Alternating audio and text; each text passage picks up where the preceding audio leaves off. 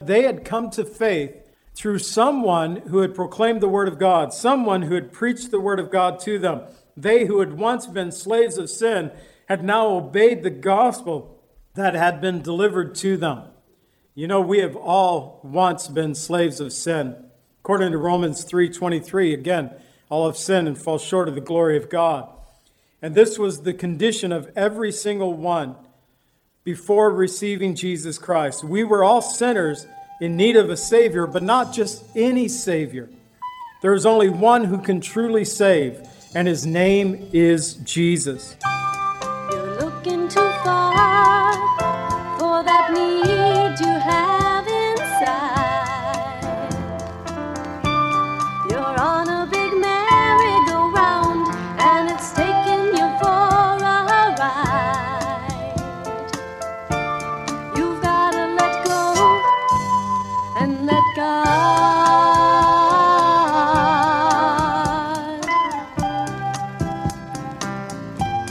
Welcome to the Cleansing Word. We invite you to stay with us as Pastor John Pennell of Calvary Chapel, Lake Villa, takes us through a verse-by-verse study from God's Word. Each Monday through Friday, we'll be airing messages to encourage you in your faith that you might grow in the knowledge of our Lord and Savior, Jesus Christ. I hope that you enjoy this broadcast, and I'll return at the close of this teaching to give you more information about our church and how you can obtain a copy of this message. Now here's Pastor John with today's message from God's Word.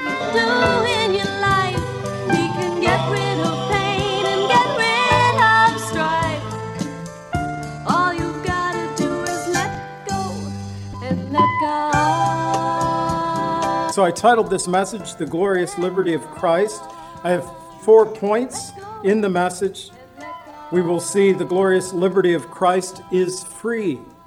Second, we will see the glorious liberty of Christ sets us free. Third, the glorious liberty of Christ delivers.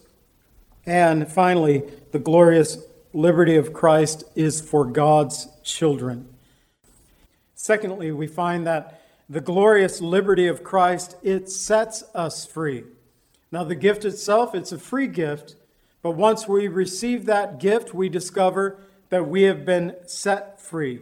This brings us to Romans chapter 6, verse 18. We're going to begin there. In Romans 6:18, it says, "And having been set free from sin, you become slaves of righteousness." Being freed from sin does not mean that we are without sin, but that we have this change in priority. Prior to coming to faith in Jesus Christ, our focus was upon ourselves and upon the things of this world. But now, as believers in Jesus Christ, we are to have a focus upon Christ and the things of God.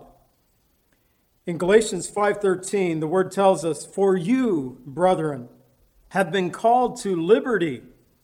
Only do not use liberty as an opportunity for the flesh, but through love serve one another." You know, we live in a self-serving society, which we were once all part of. And sadly, there are many within the church that still live by this self-serving nature. But now that we have been set free, we are to serve Jesus in righteousness and also to serve others. We are to serve our brothers and sisters in Christ. We are to serve those who do not know Jesus Christ as their Savior. We are to serve others. We have been set free from sin that we might become slaves of righteousness, to be servants to others. I've noticed those who have servants' hearts, and it's a blessing to see. I've also seen those who have servants' hearts fall back into, stepping away from Christ and falling back into that self-serving mode in their life. And it's horrific to watch. We do better when we serve others than when we attempt to simply serve ourselves. But sadly, we live in a society that's all about self. And so it is a retraining of the mind, but also of the Spirit of God in us. We've been set free that we should have fruit unto holiness. And again, we pick up in Romans 6, verses 20 through 23. It says, "For when you were slaves of sin, you were free in regard to righteousness. What fruit did you have then in the things of which you are now ashamed? For the end of those things is death. But now, having been set free from sin and having become slaves of God, you have your fruit to holiness, and in the end, everlasting life." And then it says, "For the wages of sin is death, and the gift of God is eternal life through Christ Jesus our Lord." We are all slaves to something. We are either slaves of sin or slaves of God. And those who are slaves of sin ultimately will find shame and death. But those who are slaves of God, they discover that they will have righteousness and holiness, and in the end, everlasting life. Slavery to sin or slavery to God, they're two mutually exclusive things. We can only be slaves of one or the other. Jesus said so in Matthew 6:24, saying, "No one can serve two masters. He will either hate one or love the other, or else he will be loyal to one and despise the other. You cannot serve God and Mammon." But this wages of sin, when Adam and Eve sinned in the garden, they, along with creation, they were subjected to futility, the bondage of corruption, according to Genesis 3:13. By eating the fruit of the tree of the knowledge of good and evil, their sin, it has set the stage for today's present sufferings. In Romans 5:12, we read, "Therefore, just as through one man sin entered the world, and death through sin, thus death spread to all men because all sinned." The word tells us that sin produced death. It has us looking back to Adam and Eve eating of that fruit from the tree of the knowledge of good and evil. When God said there in Genesis 2:17 that you shall not eat it, for in the day that you eat it, you shall surely die. Sin produced death in time past, but sin also produces death present. As in James 1:14 and 15, it tells us, "But each one is tempted when he is drawn away by his own desires and enticed. Then when desire has conceived, it gives birth to sin, and sin, when it is full grown, brings forth death." The Bible refers to the offerings that were given in the Old Testament. It refers to these offerings that they were to be without spot or without blemish. And we all have our spots. We all have our blemishes. And those spots speak about that inherent sin nature that we have received from Adam and Eve. But those blemishes speak about those sins that we have personally committed against the Lord. Without the covering of Jesus Christ, without his blood, sin produces death. But thankfully, the word tells us in 1 John 1:7, the blood of Jesus Christ cleanses us from all sin. For he who has died spiritually, according to Romans 6:7, for he who has died has been freed from sin. That the blood of Jesus Christ sets us free. We have been freed from sin. And although the wages of sin is death, Paul teaches that the law of the Spirit of life in Christ Jesus made us free from the law of sin and death. So we have been set free because of the work of Jesus Christ upon the cross. And so we have seen that the glorious liberty of Christ, it's free. This liberty is free. It's available to us free. Secondly, the glorious liberty of Christ sets us free. It's the work that it does in our lives. Third, the glorious liberty of Christ delivers. First of all, when looking at this word delivers or deliver or delivered, we find that Jesus Christ himself was delivered up for our offenses. In Romans 4:25, beginning in verse 23, it says, "Now it was not written for his sake alone that it was imputed to him, but also for us. It shall be imputed to us who believe in him who raised up Jesus our Lord from the dead, who was delivered up because of our offenses and was raised up because of our justification.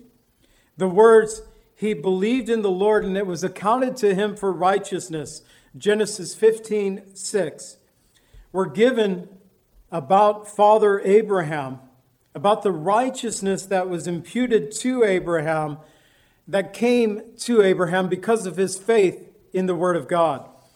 He believed the Lord and it was accounted to him for righteousness. This righteousness was imputed upon Abraham and also will be imputed upon all those who by faith believe in God, who raised up Jesus Christ our Lord from the dead. Jesus Christ was delivered. He was delivered because of our offenses. He was delivered, this Greek word used of God delivering his own Son to death, to a death that paid for the atonement of our sins. He has since become that propitiation or that covering of our sins.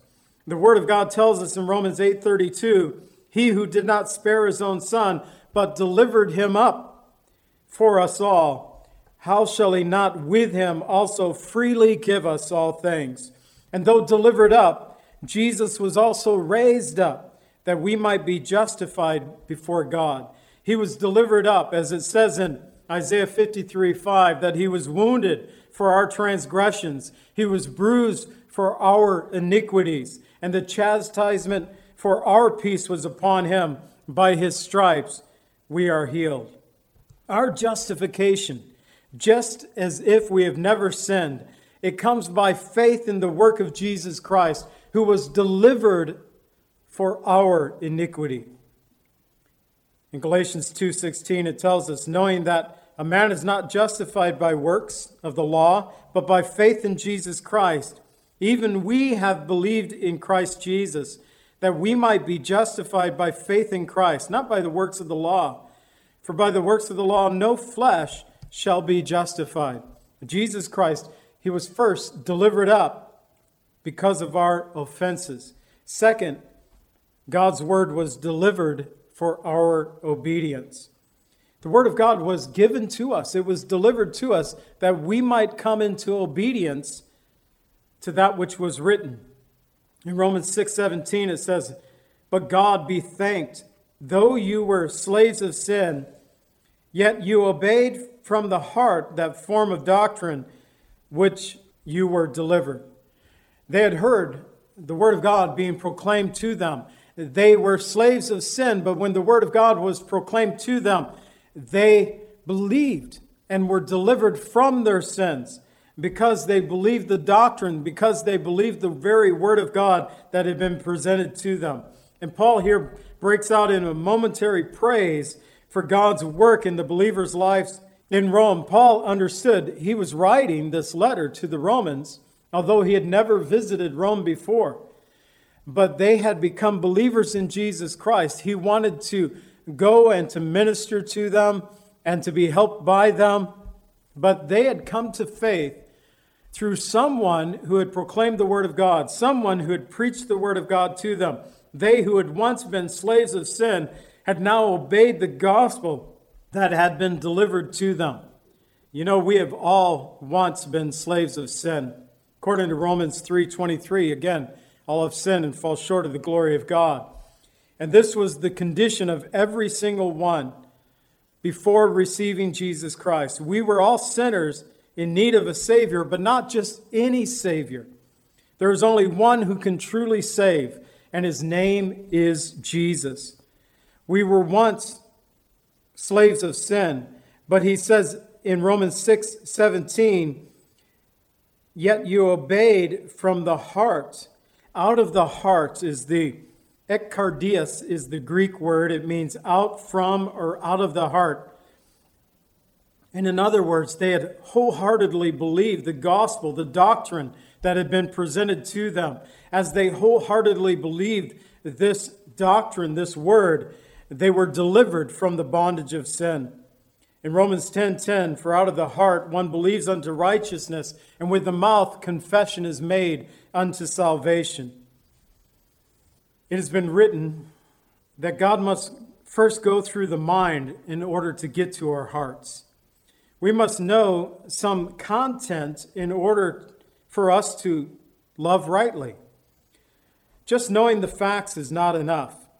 The devil perhaps could write a better systematic theology than any saint, but he will never come to Christ because he hates the things of God. We must also trust Christ with our hearts to be saved. It's not just about knowledge, but it's a belief that comes from the heart itself. But we have been delivered that we might serve God and others. In Romans 7:6 it says, "But now we have been delivered from the law, having died to what we were held by, so that we should serve in newness of the Spirit and not in the oldness of the letter." We've been delivered that we might serve God, that we might serve others. Through the work of Jesus Christ upon the cross, we have been delivered from the condemnation of the law. No longer does God see us as condemned before him. In fact, Galatians 3:13 tells us Christ has redeemed us from the curse of the law, having become a curse for us, for it is written, "Cursed is everyone who hangs on the tree." And although we may be guilty of breaking God's law because of faith in the work of Jesus Christ, we have been set free that we are no longer bound by the penalties of the law. We've been set free.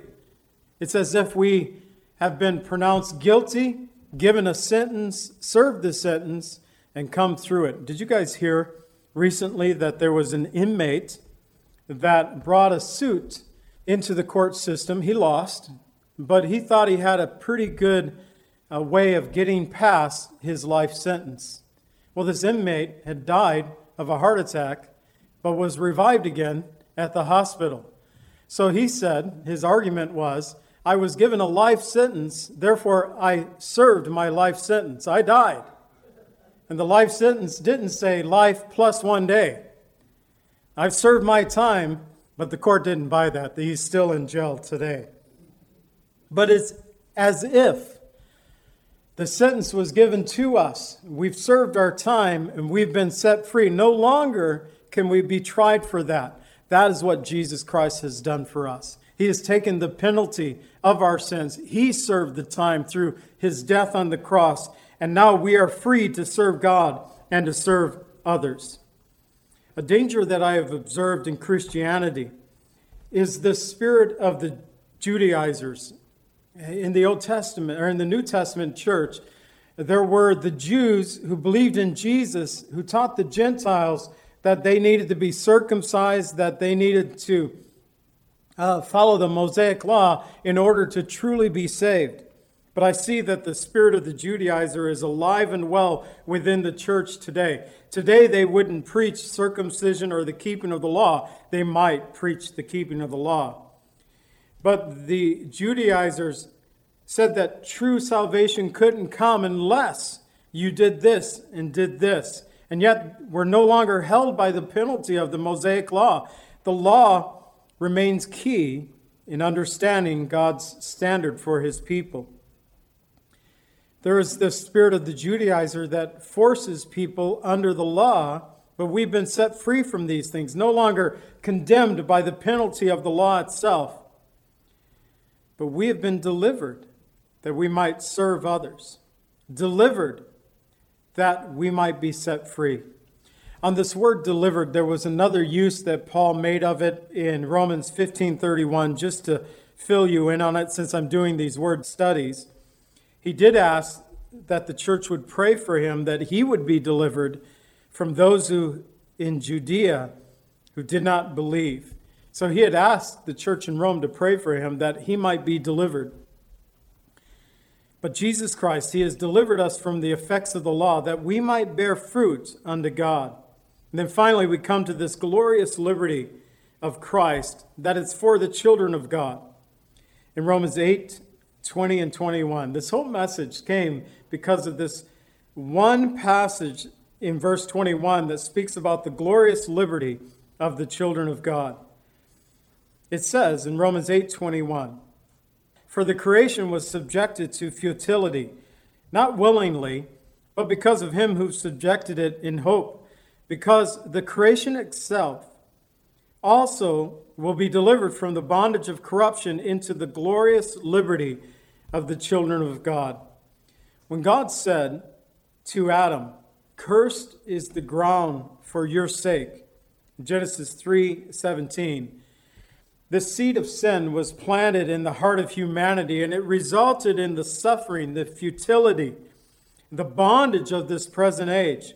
But Paul teaches us that the suffering of sin didn't merely come upon humans themselves, but upon all of creation itself.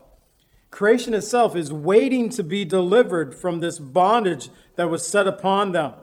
They are waiting to be delivered from sufferings, from futility, and from bondage. And in contrast to this, the things that await those who trust in Jesus, they are so glorious. In Romans 8:19, it tells us that the creation eagerly waits for the revealing of the Son of God, because the creation itself will also be delivered from the bondage of corruption into the glorious liberty of the children of God.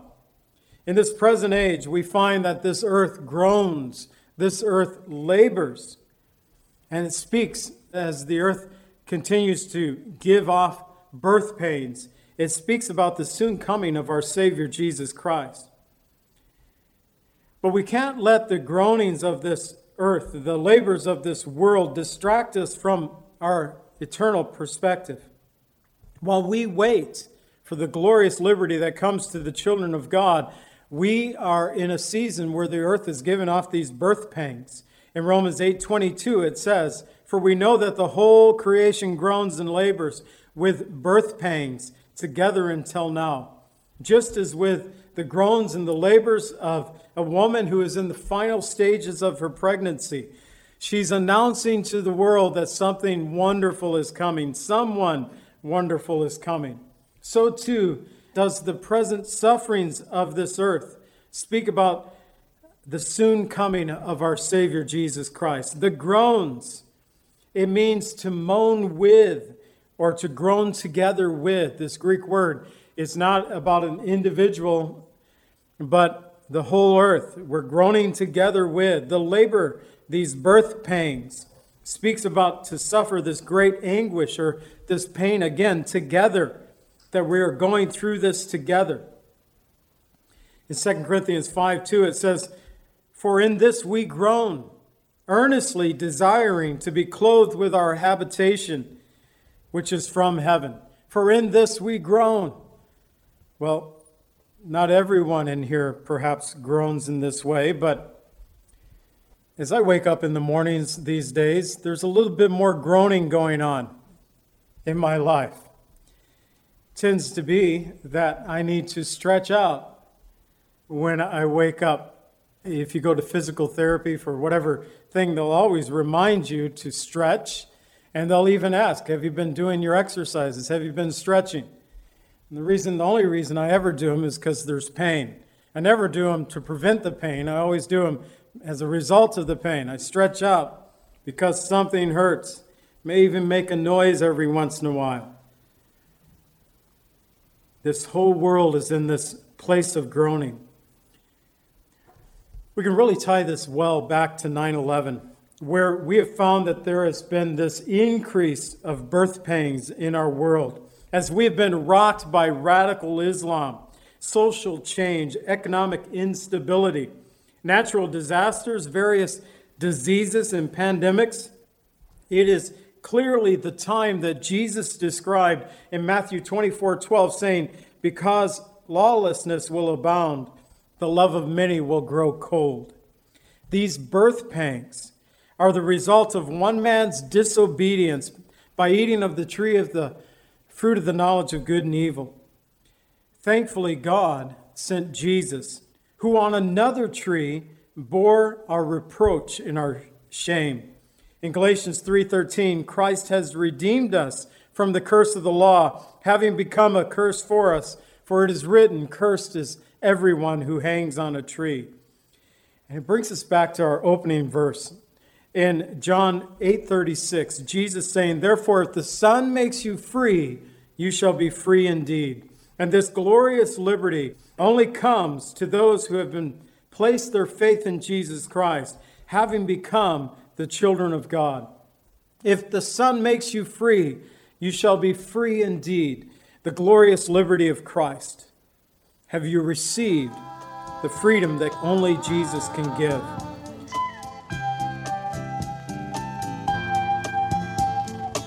Calvary Chapel is a fellowship of believers in the Lordship of Jesus Christ. Our greatest desire is to know Christ and to be conformed into His image by the power of His Holy Spirit. If you would like more information about Calvary Chapel, or if you would like a copy of today's message, please contact us at 847-265-0646. That's 847-265-0646.